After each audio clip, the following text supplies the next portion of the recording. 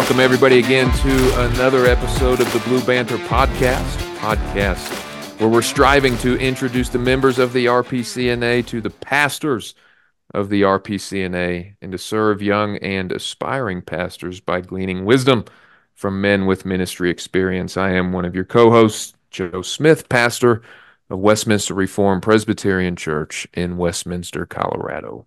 My name is Aaron Murray, pastor of Marion Reformed Presbyterian Church in Marion, Indiana, the promised land of the North. And our guest for us today is Ed Blackwood, pastor of Colorado Springs Reformed Presbyterian Church in Colorado Springs. He just admitted to us offline that he's never listened to this podcast before, so I'm not sure how this interview is going to go. But Ed, welcome to the podcast. He's giving us a thumbs up. You got to talk; people are listening. Give you a thumbs down. Outing me. Mm-hmm. He'll do that. He's done that before. Men are not safe to speak off the air before the podcast with Aaron Murray because he's going to blab about it. That may or may not be true. It's 100% true. Well, you don't have to worry about me blabbing too much because I'm feeling a bit under the weather today. I got sore throat and a few other things. So Joe is going to be leading most of these questions. You might hear me pop in and out with some follow-up questions, but Joe's going to be taking the lead here primarily. So, Joseph, I hand it over to you, Ed. You don't have to worry about me outing you on anything else the rest of the podcast. All righty. So, specifically, the first couple questions we had for Ed are some things that we think he can definitely speak to and be interesting and helpful on due to his experience and giftedness. And so, Ed, the first question that we would like to ask you, and it's got multiple parts to it, so we'll start here. You are a man with church planting experience, and so we're curious, what can you tell us about the blessings and the challenges of church planting per your experience? And then as a follow-up, and I can say this again if we get off track, but now that you've been pastoring for a little bit now, an established church, what are some of the differences that you've noticed so far between church planting and pastoring and establishing church? So that's a broad overview of the two parts, but starting off, what can you tell us about the blessings and challenges of church planting? Well, one of the things that immediately came to mind with that is I loved the newness of church planting. When I was in seminary, a lot of us were thinking about church planting, reading about it, and to experience it was a joy. You don't have anybody else's mistakes to build on. You just get to build on your own mistakes. But there is a freshness to a church plant. I shared in Dr. Barry York's church planting class last summer that church planting was the hardest pastoral ministry experience I've ever had.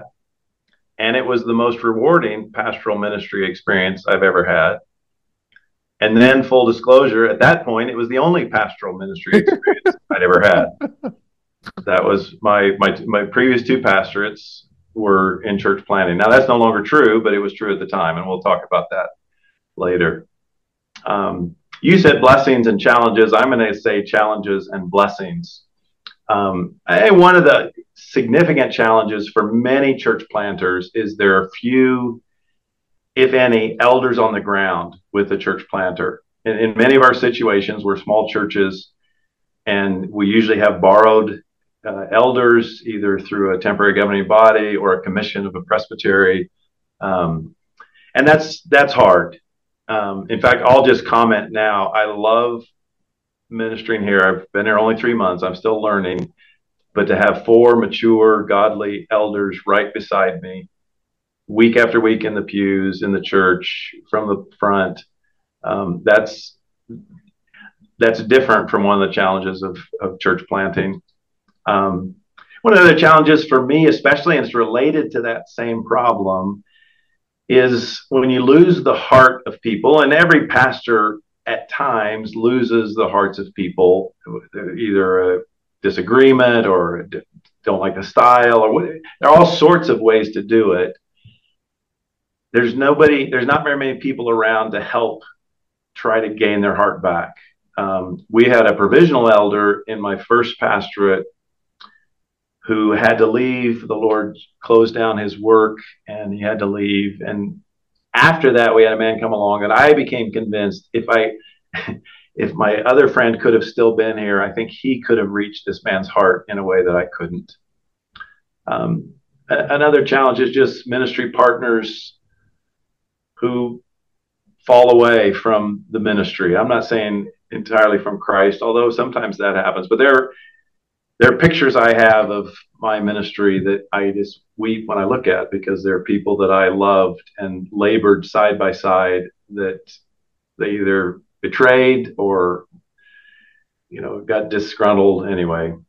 And it's often a long way from much support. Family support, obviously, when we were in Australia, that was a long way from family support. But having said that, the biggest challenge in church planting, which I think is the biggest challenge in pastoring an established church, is me, the sinner. I've faced criticism of my ministry, and sometimes I thought it was unjust criticism, but I knew even when it was unjust that I was worse than they knew. And that's the challenge. Blessings. I think one of the great blessings of church planting is you got to evangelize or the church is going to die.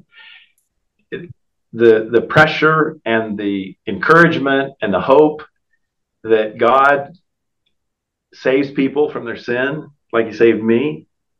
And in most of our churches, we need to see the gospel spread in order to see the church grow and establish. And then to see the result of that.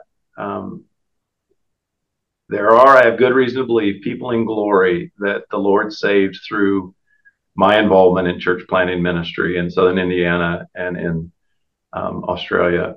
And so that's a great blessing. But the pressure to do that is also a blessing, even though it's a pressure. The reality is the only other option is to, and you can put this in nice terms, attract Christians from other churches, or you can put it in less nice terms, steal sheep. That's the only option in terms of your church growing. You're either going to evangelize or you're going to get people from other churches. And one of the hard experiences that I had in both my church planting ministries was sometimes church planting attracts disgruntled people. And I've been famously quoted as having said, it's hard to get disgruntled people gruntled again. Usually, if they come to your church upset about their previous church, they're going to end up upset about your church at some point. And so, again, just that pressure to reach people with the gospel was really a blessing. And I think one of the other blessings, and this may sound counterintuitive, but in my experience in church planting, I felt not a lot of support except my good wife and my great Savior.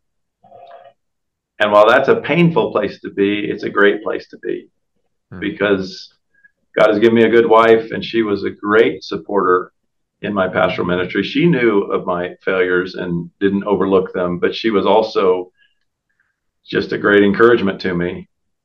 And then just to know that Christ is in it. And I'm not building his church, he's building his church. And so that was very much an encouragement to me and a blessing. Mm-hmm. Real quick, I just looked up the word gruntled, and it is an actual word, Ed. So you're in the clear, and it does mean exactly what you think it means: in good humor, happy, or contented. It's a funny word because it doesn't sound happy or contented. It sounds gruntled. No, that's good. And there was just even all kinds of pastoral wisdom sprinkled there throughout your answer from your experience in that, and kind of related to that, and you already started touching on it. Honestly, I think I had forgot. I was unclear in my mind if your time in Australia was a church plant or an established congregation. So that's even enlightening and clarifying for me. So having had two church planting opportunities and having been involved in those, and now, again, as you touched on recently, 3 or 4 months, whatever you said exactly, ha having been pastoring an established church, or maybe you mentioned 3 or 4 men, I don't know, 3 or 4 something or another, but now pastoring in an established church, what are some of the differences you've noted so far? And again, you noted one of those and would be happy to have you expand upon that more, being, the blessing of having godly men on the ground active in the ministry with you in the local congregation. But yeah, so what expand on that, or what are some other things you've noticed in the differences between the church plants and the established church Okay, well, let pastorals? me let me help you with the numbers. It's 3 and 4. I'm in my third month, Okay, and I have 4 elders. there you go. no, I wasn't too far off. I heard no, three, you four weren't. You months weren't. and You're elders. 4. But the interesting thing is, I'm in my third month, and I'm still a long way from knowing all the ministry that's going on at Springs Reformed Church. Hmm. And that's because other people are doing ministry, and they've been doing it, and they're continuing to do it. And I don't, as a church planter, you know everything that's going on because usually you've started it or you've collaborated with someone else to start it. And it really is an interesting, and I think a good thing that when you have healthy established churches, that people have been equipped to do works of ministry. And I still don't know the full monthly schedule of small groups and other ministries that are going on. I'm learning it, and I'm thankful for that. Again, just to labor with 4 strong elders beside me. As we were preparing to take this call, after I'd accepted the calls, we were preparing to come here. Provisional Elder Kelly Moore gave us an assignment that I would meet individually with each of the elders at least once a week to pray for at least 10 minutes. You just put some boundaries on it. Not that there's something magic about 10 minutes, but just the way that has deepened my love and affection for these men and given me a sense of what they're doing in terms of ministry as a shepherd of the flock has been a great thing. I think one of the differences, there's a temptation to put more emphasis, and I'm going to use words from Colin Marshall and Tony Payne, to put more emphasis on the trellis than on the vine. In their book, The Trellis and the Vine, they talk about vine work, and this is their definition: the prayerful preaching and teaching of the Word of God to see people converted and grow to maturity as disciples of Christ. Vine work is the Great Commission. And there's trellis work, creating and maintaining the physical and organizational structures and programs that support vine work and its growth. And in their book, and I think the reality is probably in any church, even a church plant, but maybe more so in an established work, you can put more emphasis on the trellis. Springs Reformed Church has put a lot of energy over the last year into a building. We purchased a building about a year ago, hoping to move into it in March. And it's taken a lot of our energy. Now, I think in that transition time, it was necessary, but it certainly did probably cut down on some of the vine work that the church had been doing. And I just hope as we move into it that we can renew emphasis on the vine work, on preaching and teaching and discipling. I think maybe related in terms of a difference, and this isn't my experience here in 3 months, but I've talked to people in established churches. You can be tempted to be content. We've sort of arrived as a church. We're at a self-supporting, we're at a comfortable level, whatever that level is. In the RP church, our big churches are pretty small churches in the evangelical world. But whether it's 50 or 100 or 150, whatever, I think there's a temptation, more so in an established church, perhaps, to be content, and maybe a little fear of reaching out. Like, we're pretty comfortable. We're a nice group. We like each other. And if we have some non-Christians come in and hear the gospel and come to faith, they might be different from us. And do we want that? I don't sense that here, but I just think it's one of the challenges that I want to be on guard against in my own heart and in the life of our congregation. How have you thought through any ways yet? I mean, obviously 3 months, I'm sure many things are, like you said, you're not even 100% up to steam yet on the monthly schedule. So I understand if you have not, but I mean, have you thought about just any of the ways that you hope to, or have you had any conversations with the session of ways you hope to combat kind of those two um, ditches that established churches can fall into, focusing on the trellis work and or getting comfortable? Yeah, and we've talked about it. One of the questions I asked the men when I was considering the call was, who are you putting your effort in? Who are you discipling? And I want to just continue that. And I'm encouraged that our elders are spending time with people in the congregation, both men for particular discipling, but also the shepherding visits. They're very active in that. Um, I think just to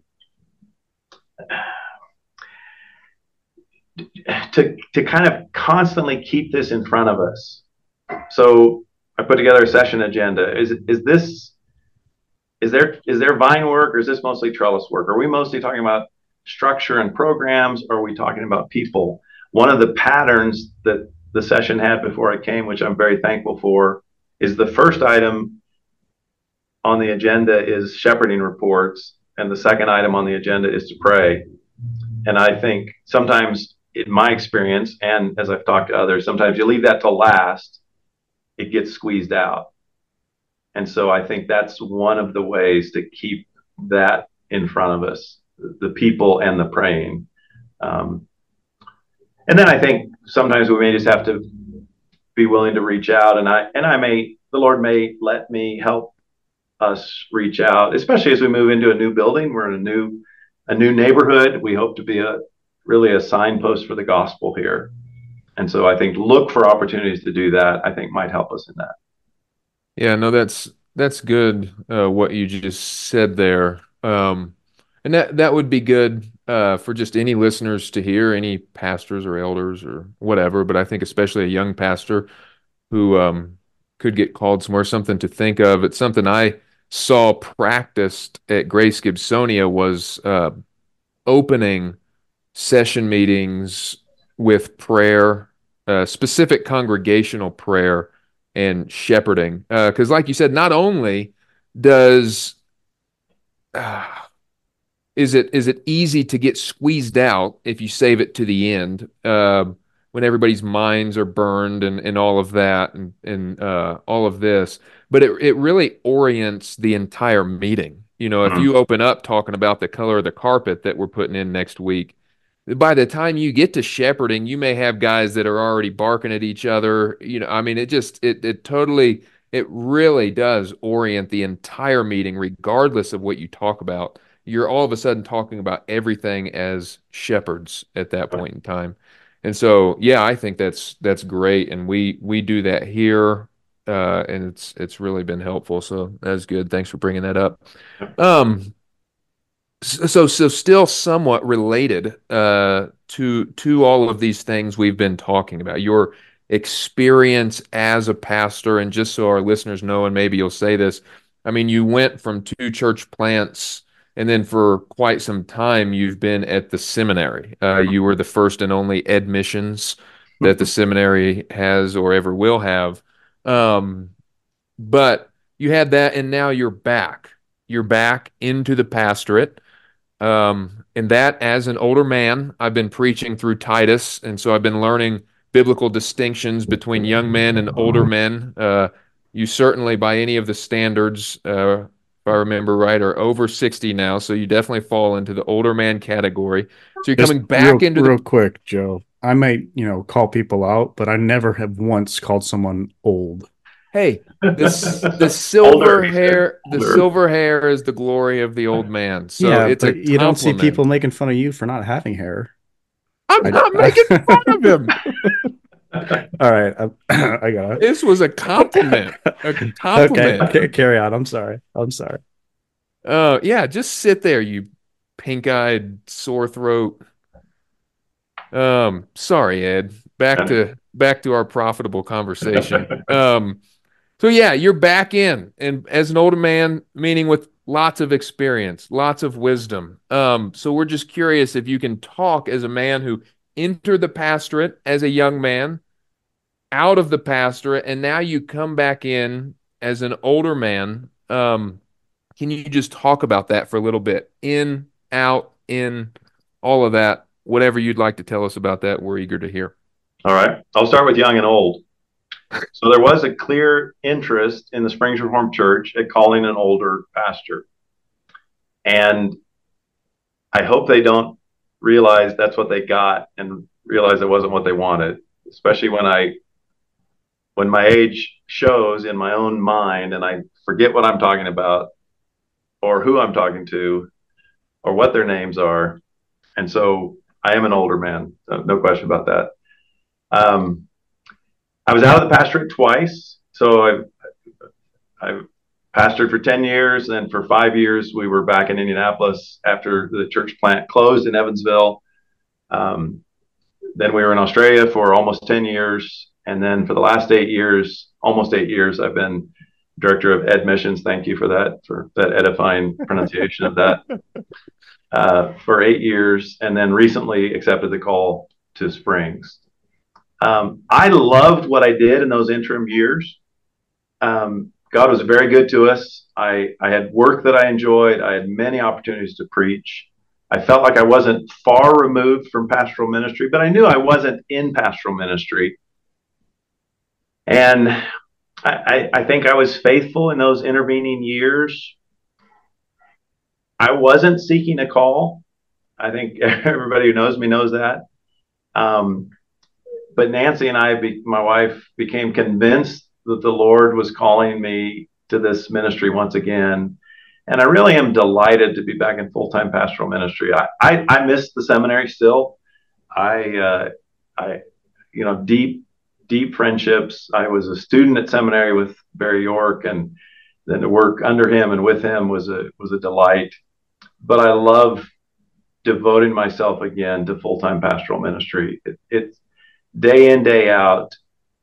I'm just thankful that this is where God's put me. And, probably my last ministry of my adult years. If the Lord's willing that I can play this out till I retire. So Yeah. I don't mean play. That was a bad choice of words. If I can faithfully labor in this call until I get old, Aaron. Yeah. Joe said I was older, but at some point I'll be old. Yeah. No, that's good. Yeah. I remember like Aaron and I and maybe some others. It was just I mean, our hearts used to go out for you because in seminary it was so clear in your lectures and just that you loved doing what you were doing at seminary and were all in on it. But you could just tell, I think, based both on experience and your absolute love for the Lord and His people and the ministry, that you did have this itch and this desire to get back into pastoral ministry. So I just know conversations amongst ourselves, we kind of expected it if the right call came along, and so we're all super excited for you and are certain that you will faithfully perform the ministry there at Springs, and that they'll be greatly blessed by you. Did you have any more thoughts at all while I was blabbing on any of that? No, I don't think so. Okay, I cool. think we covered that point. Cool. So another thing, so kind of again, connection between what you've been doing and what you're doing now. You were an adjunct professor at RPTS, and specifically the adjunct professor of the evangelism class. And again, that was a class that I really loved. I remember Aaron and I getting the syllabus at Presbytery in Kokomo, I think. And you were there, and us coming up to you and giving you a hard time about how full it was. But it actually came to be, I found one of the geniuses of that class was the weekly assignments on top of everything else, because it just kept your mind on evangelism for a sustained time over that entire 12 weeks. And I think that was as beneficial as anything in that class. So anyway, you are someone not just being a pastor, who's to carry on the work of evangelism, but you actually taught the evangelistic course. You've taught pastors uh, about evangelism. And so, um, being that, we're curious just to hear your take on the role of the pastor, your role now as the pastor in leading the congregation in evangelism. And then again, just to float the follow up, kind of what tips and strategies have you found helpful in evangelism yourself, or to that other pastors for leading in evangelism that you'd be happy to share? But first question, what's the role of the pastor in leading the congregation in evangelism? Well, I'm convinced that the pastor has to be involved in doing evangelism of various sorts himself, and I don't I don't feel like I've started very aggressively yet. Now, Harry Metzger won't accept this as an excuse, but my excuse is it's cold and it's wintertime and it gets dark early. He found that was the best time to knock on doors in Chicago winters because people would let him in the door. They wouldn't talk with the door open. But the Lord provided a house for us about a half mile from the church building. And the fact that we're getting ready to move into a church building, but we're not in it yet, we're in a temporary facility, and I've wanted to be doing evangelistic contacts in the neighborhood of the new church building, but I really want to do it when we're in or almost in the building. I walk to work to my office most days, and I've begun, it's one street from our house to the church building, and I've begun praying as I walk past these doors and these houses for the people that live there. And I'd like to do some door to door in the area all around the church building, but that one street, my plan is to knock on the door, introduce myself as the new pastor at the church that's just moving in down the street, and ask, can I pray for you? And leave it at that, and then try to repeat those contacts. So that's what I would like to do over the first, several months, even in terms of that street. I think cold calling. I just think the pastor needs to be doing evangelism. And my plan coming here was that I would do some evangelism on my own, probably cold calling, door knocking. I've thought about trying to see what campus ministries are going on actively in the local colleges and universities. Haven't done that yet, but would like to do that. I think the other thing a pastor should do is, as much as possible, it's not a mandate, but preach to unbelievers in each sermon. That was impressed on me by someone else, and I just think it's useful. It helps the congregation be encouraged that, hey, if I bring my non-Christian friends, the pastor is going to speak to them. It helps the congregation to have an idea of, this is what I might say to a non-Christian friend. And so I think both doing evangelism and then preaching to unbelievers in each sermon. What my hope is in terms of the ministry here is that I'll do some evangelism on my own, and then I'll invite a small number of others to join me before we make it kind of a big church event. I think there's value in church events in evangelism, an evangelistic seminar, for example, a Saturday seminar. How can we as a church think about reaching the community around us? Andrew dinners, where you invite non-Christians and Christians together and you have a presentation of the gospel. Other public events, like we hope not long after we're in the building to have some kind of a public open house, and maybe wait till it's warm enough to have some barbecue grills outside, and just invite the neighbors to come in, but in some way also give them something of the gospel, whether it's a talk or a pamphlet. And then I think just keep asking God for souls publicly from the pulpit, as you interact with people privately. Um, I'm convinced that talking about evangelism and praying about evangelism lead to doing evangelism. Mm-hmm. So those are some kind of all over the place thoughts about your No, question.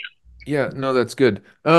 So what is we know that you love door to door. What do you see as the main benefits to door? Or maybe you could take this a little bit because I do think this is a helpful thing, especially for Reformed churches. It can be easy for us to just for whatever reasons not be as involved evangelistically as others.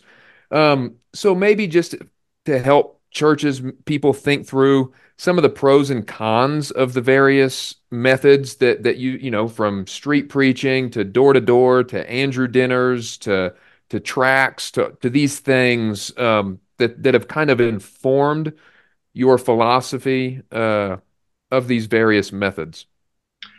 Well, I do think, and you know this from the class, that having a gospel tract that you can engage someone in a conversation and give to them regularly is a valuable thing. Usually, unless the Lord really opens a door, that's a one-off. Usually, that's with somebody, either you're on a bus with them or a plane, or you meet them in a shop, and you might not ever see them again. Doesn't mean it's invaluable. I mean, it's not valuable. It can be very valuable. We hear about people who've seen people come to Christ through that regularly. To me, the advantage of knocking on doors is if there's any opening, I know where that person lives, and I can come back. And like I said, this street between our house and the church building, I would love it if the Lord would let me meet people to the point that when I walk down the street, I can say, "Hey, Joe, how's your wife?" and be their friend as well as the pastor in the church up the street. Now, only God can make that happen. But I do think knowing where people live, that's to me one of the benefits of knocking on doors is you can go back. So whenever I've done door knocking in ministry, I've kept records. This door we talked to, this is what they said. Don't come back. This door nobody answered. So next time I go out in that neighborhood, I'm going to go to that door and try them again. This door, we had a real good conversation. Maybe I can go back in a few months and say, "Hey, I was thinking about our conversation a few months ago. Do you have time to talk some more?" To me, that's one of the major advantages of door knocking is where people live. Mm-hmm. No, that's Um, good. So as far, because door knocking, evangelism, I think, because there's a an aspect of spiritual warfare to it. We have indwelling sin. If you wanted to go talk to somebody on the street about the how the Broncos are doing or whatever, you wouldn't be near as nervous as if you were going to go up and speak to them about Christ. I've delivered pizzas a lot in my life. Never been nervous to take a pizza up to a door, but to go up and knock on the door to invite to church or to straight up cold call evangelize can be nerve-wracking for all kinds of reasons. So is there anything you've found helpful to combat that? I know, like, for instance, for me, in any kind of evangelism that's not street preaching, and even that it's helpful to have preparation for, but having like a script in mind, so something that's gonna get you on track. Or I know you would send us out with kind of questions that can be helpful. So if you speak to that a little bit, some things that can help get the thing moving and get past some of these fears of man, sinful though they are, but that we do descriptively struggle with. yeah, for me, one of the key things is knocking on doors makes me less afraid of knocking on doors. Yeah. And whenever I've gone out, probably in my whole both teaching at the seminary and my own pastoral ministry, I'm always nervous. The first door, I'm always nervous every single time. Even if I did it last week or yesterday, I'm nervous. But by the third door, I'm less nervous. And I find I have an opportunity to talk about the most significant thing that these people are going to encounter. And they might not listen, but as I remind myself of its significance, I get more excited about talking to people about it. I do think having some sort of a script or at least an idea, I find it helpful to start with more general questions, but don't take a long time to get into questions about the gospel. And I've used different sorts of surveys. I've done a 10 Commandments survey. I've done just what we did most recently at the seminary came from another pastor. And it was, do you think that in general, the people around you are more or less spiritual than they were 10 years ago? And then how about you? Do you feel like you're more or less spiritual? And then go from spiritual to gospel, because spiritual is kind of a fuzzy word, especially in our culture. But I do think having an idea of what do I want to say in the hopes that God would lead me to a conversation about the gospel. And for me, even interacting with objections is encouraging because it helps me think, what is it that is barring people? It's the Lord's work. But in what ways has Satan captured these people that I might have an answer from God in his word to address their captivity?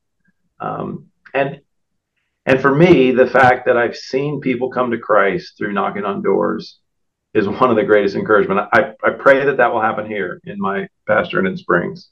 Um, Harry Metzger used to say, as he walked up to a door, that he thought it might be that in this house there's someone the Lord is saving, and he might be pleased to use me in that work. And so when you believe in the sovereignty of God in salvation, that can be encouraging. Even if they don't come to Christ, my speaking gospel words to them is not in vain. Mm-hmm. No, that's good. I'll just Ed, say too. oh, No, go you ahead. go on. Yeah, you go. Um, could you talk about kind of the value of making your own tracks and gospel videos? Yeah, so we did that as a seminary assignments. I think some of those were super encouraging to me, and um, I've suggested to people here um, who are connected to a student who's done a gospel video, hey, you might use this gospel video in your conversation, because they've asked me, what can I say to my non-Christian friends? And we're in, so I think, and you guys both did that, made a gospel video, and I think there's value in that. At some point, I'd like to encourage people who are creative in using technology that way here in Springs to think about what could we make as a gospel video for Springs Reformed Church. Um, and then writing your own tracks. I've put together, I did it when we were members at Covenant Fellowship, and I'm trying to put something together here where it's a gospel, it's a small, I think often our church, my perspective, often our church brochures are too big to use in kind of cold evangelism. Somebody doesn't want to read a three page trifold document, but they might read a quarter page document. And so we developed a Covenant Fellowship, and I'm working on here. Here's an introduction to us, but it includes the gospel in a one panel of this 4-page pamphlet. And I think it lets us think, who is it that we're reaching with the gospel, and what kind of questions are they asking? How can we address the gospel to those questions? It's one gospel, it's one message, but there are all sorts of ways to say it. And so I do think I hope to develop some other individual tracks here at Springs Reform, but I'd like to do it with people in the church. So let's brainstorm. What can we do? How could we make a business card size track that we could all carry with us and give to somebody as we have the opportunity to have a brief conversation about the gospel? Mm-hmm. No, that's good. And I'll just say too, just to sell it, and I noticed this when you would send us out 2 by 2 in groups, and then how we do it here. It is a very sweet time of fellowship too, and a unique time going out evangelizing. It's just something, getting out onto a battlefield where you're surrounded by spiritual enemies and the galvanizing effect that that can have on the spiritual bond of unity that we have, and going through that together, and you're with each other and you just had this great conversation, and it's just the excitement and sweetness of the fellowship of evangelizing with at least one other person, and Yep. then the encouragement that comes too when you're weak and a brother lifts you up or they step in. And so it is just you know, if we're committed to fellowship, and which I know we are too, one of the sweetest kinds of fellowship is in that sense evangelistic Yep. fellowship that comes Absolutely. through that. Yeah. Cool. No, good. That's good. So again, we laced all these kind of questions together because of your unique experience, and I think we'll have time to get to them. So again, another one, everybody already knows this based on what's been said in the podcast already, but you are, to our knowledge at least, the first man who we've had on the podcast who has been a pastor in an RP church that has served on another continent. And so take this how you want, but are there any differences you noticed, or what are some of the differences and similarities that you've noticed in ministry between serving in Australia and serving in the States? I mean, as you kind of already said, there's only one gospel, so it's the one Yep. gospel in both places. But, again, take that question however you want. All right. A couple of things that come to mind. Um, essentially the same theology, but some variation of practice. I felt like the RP Church of Australia had a more unified one office of elder view, two offices of the church, elder and deacon. And I think they were a little more consistent than Mm, we sometimes are. Although maybe they were a one office view because they didn't yet have deacons. They're still working on that. They had congregational managers, which I think flowed out of the Reformed Presbyterian Church of Ireland, mm, which are maybe small d deacons, but they're still working on establishing a diaconate. mm, Um, One interesting practice, and I think it was more than just our congregation, I think it was each of the congregations there. After the worship service, everybody sat down. And it was different to us. Usually that's when you get up and you greet your neighbor. And as people explained it, I really liked it. But I then said, let's explain this to people so that if guests come, they know what's going on. It's just sit down for a few minutes to consider the sermon and mm, the worship service and ponder it before you get up and start talking to your neighbors and things. So mhm, those were some practice things.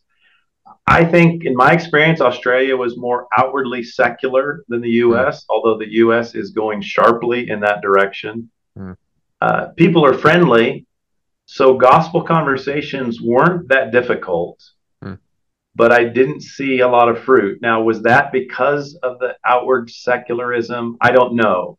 mhm, Um, but, in the same period of time with kind of a similar effort in evangelism, less fruit in Australia that I think was influenced by the secular. Like people listen to you, but they don't really want to hear it.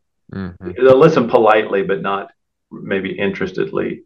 mhm, The other thing, I spent 10 years there, and I wish I'd better understood the Australian culture, the Australian Christian culture, and the Australian RP culture. And having left that, I think of questions that I should have been asking from the beginning.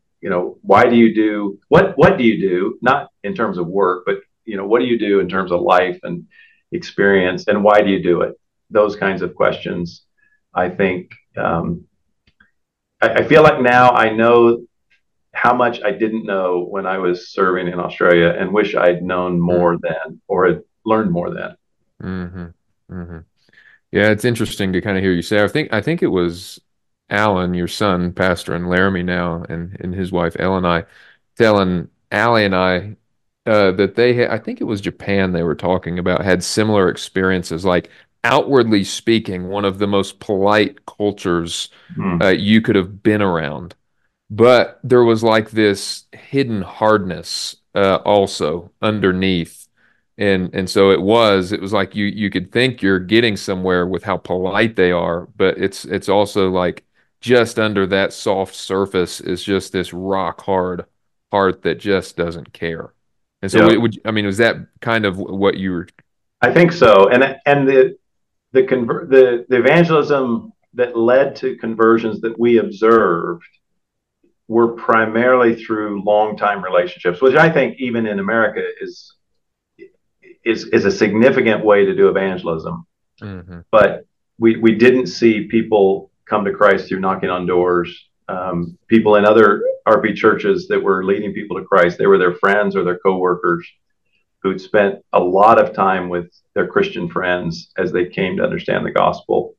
So Mm-hmm. maybe that secular cultural hostility was enough there to stop kind of a cold call type of evangelism from bearing fruit. And again, it's the Lord's work, but He calls us to it.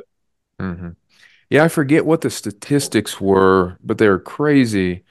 In one of Dr. York's classes, it's like 7 or 8 out of every 10 that come into the church do so through a friend or someone inviting them that they knew. That doesn't mean we still don't go door to door and from throughout the villages and preach in the byways and the highways and tracks and all of that. But statistically, it is just overwhelming, like you said. Uh, Typically, people do come through the relationships. Yep. Yeah, yeah. Cool. No, that's good. So with this last kind of main question, again, it's our kind of our flagship question, and it is geared more towards that second purpose of the podcast, which is to serve young and aspiring pastors. Um, and we're not always 100% clear in how we word this question to men, but to kind of clarify now, you answer how you will, or however you've thought about it. But when we're asking what men's philosophy of preaching is, we're not so much asking about theology of preaching because, using Dr. Whitlow's categories, they're like, we should all, as RP pastors, have the same theology of preaching. It's in that blue book rooted in the scriptures. We should all believe the same things about what preaching is, why we do it, et cetera, et cetera. We're kind of more interested, though it's a harder question, I think, to answer. We're a little more interested in men's philosophy of preaching. So, how do they particularly preach? Why do they preach the way that they do? What is their style? What is and I know some of yours, and so, specifically the way you do morning and evening. I'd be interested to hear that. Like, to me, that's more of a philosophy of preaching question, or your emphases in preaching. For instance, you have these different schools of redemptive, historical, expository, experiential, and they all should be biblical. To me, they fall in the spectrum of emphases or whatever. So that's more along the lines that we would like this question to be answered, but I know I just kind of hit you with that live on the air here. So take it how you will, but that's kind of what we're getting at. Okay. Well, let me take a stab. Obviously, I think preaching is to be aimed at the heart. It's not just information. It's not a lecture. So my sermon outlines and my sermons have a lot of you in them. It's directed at the hearers. They're calls to do. They're calls to be. They're calls to think. It's not, and it's always in the context of the gospel. Otherwise, we get into moralism, and I mean that's probably a given. I try, although I know I don't do it every time, but I try to have the gospel in each sermon in the context of the passage, not just a gospel commercial. I heard someone speaking about a pastor and said he always has a gospel commercial every sermon. And I'd rather have someone have a gospel commercial every sermon than no gospel. Yeah. But I try to connect it into the passage.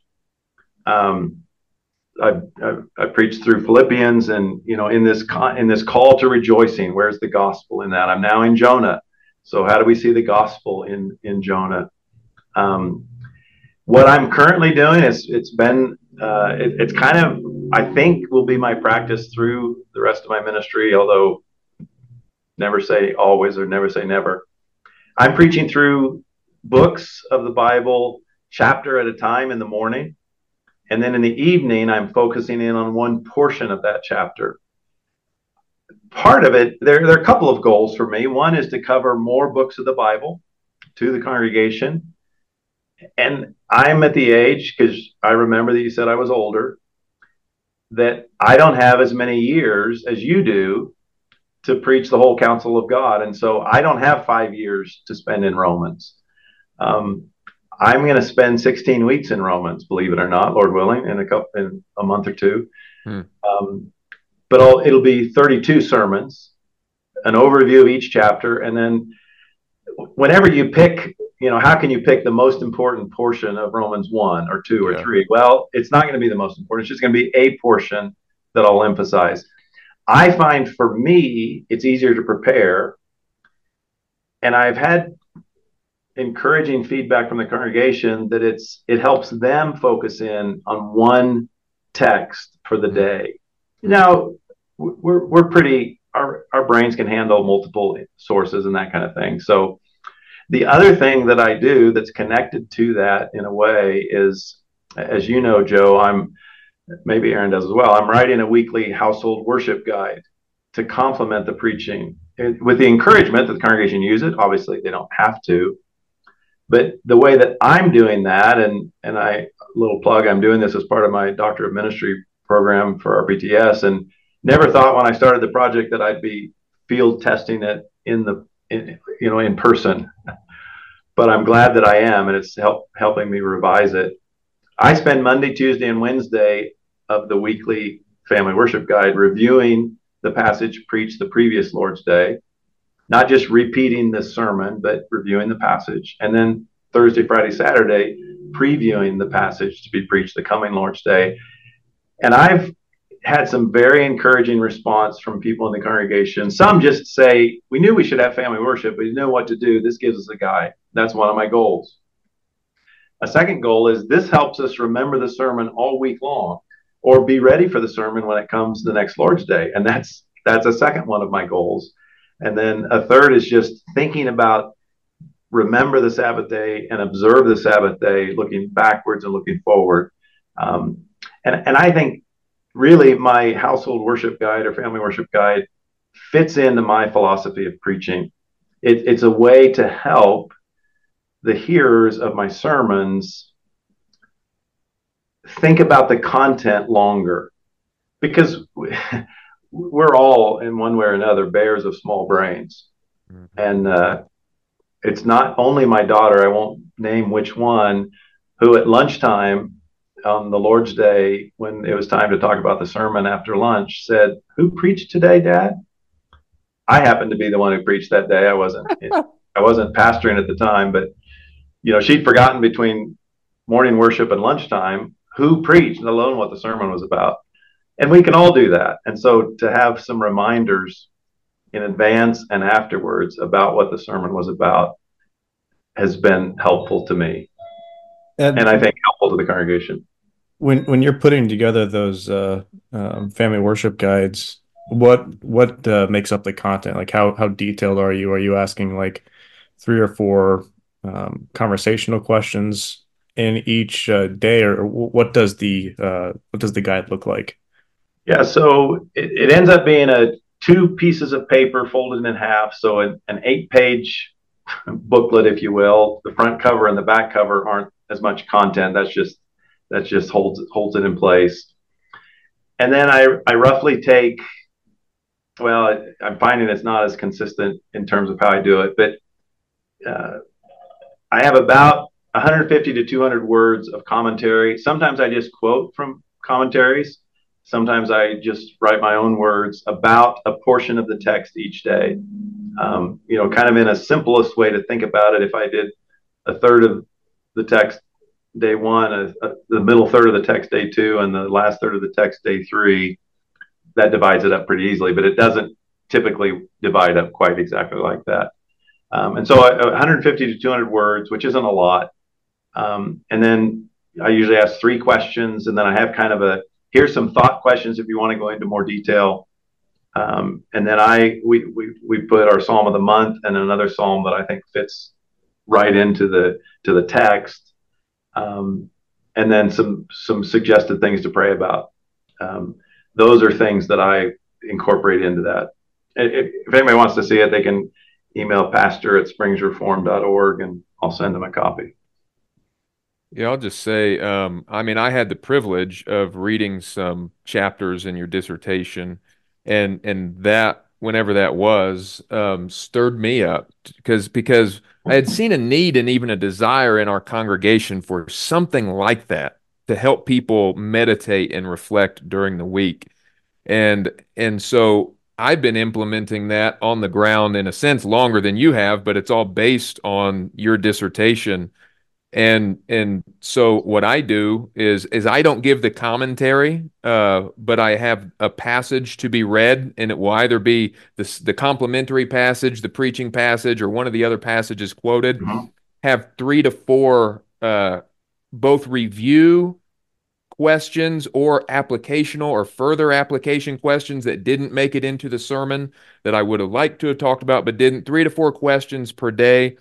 Um, a psalm to sing, one of the psalms from the service, a point of prayer, and then also a prayer family to pray through, to have people praying through. And it really has just become part of my sermon writing. Like it's just molded in. Like I don't consider myself now to be done with a sermon until I've provided my congregation 3 days of family worship or private worship, whatever, based on that sermon. And so doing the two sermons a week on different texts, I don't do any preview. It's just 3 days of review for each sermon. But, getting at what you said, this was something Petrus Van Mastricht talks about in his book on preaching that apart from reflection and meditation, much of the fruitfulness of the sermon is lost. I mean, generally speaking, I don't think it's the primary application of the parable of the sower, but at a small level, that happens every week, even in, what's going to happen with that word preached, in all of our hearts, even in the believing hearts who have repented unto life and are that regenerate person. But then every week, that whole process, in a sense, plays it over. Are we going to forget about that seed that was sown, even in our regenerate hearts? Is it going to be choked out through the week by the cares? And I think these family worship guides, because once you get in the flow of, man, I don't know. I've seen the people be really thankful for it. Like you said, it gives them a basic guide for family worship. It helps them to be meditating on things, and those that actually use them, like you said, it's not obligatory or anything, but I've just heard really good feedback. And so thank you publicly for that work. And I think it's something that more guys could think about, because it does really seem to be really helpful and appreciated. Yeah, and I think it does emphasize that preaching is not just a one-off event. What is required of those who hear the word of God preached? And one Yeah. of those things is think about it, put it into practice, talk about it. And so I think that fits into the philosophy of preaching. And it's interesting. I was working on this project before I was back in the pastorate and was convinced it was pretty useful or could be useful, but it was all theory. And now I'm doing it for practice. Yeah. And when I was a guest preacher, 2 or 3 times a month, I didn't have that opportunity for the ongoing connection with people and the text that I have now in an established congregation that's using this guide. So I appreciate that opportunity. Yeah. Yeah, for sure. No, it's been good. Cool. So we've come to the mystery time. We'll be having two mystery questions. I don't know. Is Hanson's episode out yet, Aaron? No, No, it's I'll publish it tomorrow, so it'll be out a okay. week after this podcast comes out, or a week. Got Yeah. Okay. Well, we started a new swath of four Ed doesn't guys. listen to this podcast anyway, so he has no idea what's I coming won't Yeah, up. know. he Yeah, he it'll be a would have mystery to me. he would have no idea. So as people will see in that episode, we're doing two questions. Two questions. One of them was a listener asked question, so we want to shout out respect to our listeners and ask their questions. But then Hanson begged for another, and so you get another as well. So first mystery question that a young pastor who's a listener is just dying to know is, what do experienced pastors do with their dust jackets? Do you toss them or do you keep them when it comes to your books? Dust jackets, toss or keep? I keep them and I take them off when I'm reading the book. That's good to know because they are one of the most annoying inventions of men if you try and keep it on when you're reading. No, I think that's probably the good middle ground to have. I mean, I get rid of them myself, but a lot of it is to just I like the looks of them out without it, but it is just so frustrating for me to have to grab a book, take the jacket off because I ain't reading it with it on there because that's just going to get frustrating. Well, the other thing I'll mention in that regard is I do a lot of electronic book reading, That's right, you and are. there are electronic dust jackets, but they're pretty much out of the way unless you look for them. So that's the other thing to do with your dust Yeah, jackets. there you Read go. electronically. Just go digital, man. Just go digital. Cool. All right. Second question, a little more mysterious, a little more theological. We're looking to solve the mystery once for all. Who wrote Hebrews? The Holy Spirit. He authored it. He didn't write it. Ah. You're not getting out that easy. When I quote Hebrews in a sermon, I almost always say, as the author of Hebrews said, and then I quote them. So I haven't decided. Maybe Apollos, but I don't know. Going with the Boom. Apollos. That's what I said, Ed. Hey, great minds think alike, Aaron, and ours do too. Nice. I didn't see you coming with Apollos, man. That's gonna make me laugh if we end this whole thing with an Apollos streak. No, that's good. But I That's do. good. I usually say, as the author of Hebrews said, and that way that we don't get distracted by it. Very good. Very good. All right, Aaron, you Yeah, I still got can. the energy to close us out, man. This Oh is your yeah, thing. I've got so much energy. All right, this has been a another episode of the Blue Banter podcast, an anthology of pastoral theology. Our guest has been Ed Blackwood, pastor of Springs Reformed in Colorado Springs, Colorado. Ed, thank you so much for joining us and allowing us to interview you on this podcast. You're very welcome. It was fun. I Yeah. appreciate you guys a lot. Yeah, appreciate you. If you have been thoroughly gruntled by this podcast, you can rate and review us on iTunes or whatever podcast catcher you use. You can share this episode on social media. If you have a question you'd like us to ask the pastors that we have on this podcast, or you'd like to suggest that we have your pastor on the podcast, you can email us at bluebanterpodcast@gmail.com, bluebanterpodcast@gmail.com. And until next time, whether you eat, drink, or banter, do all to the glory of God. Amen.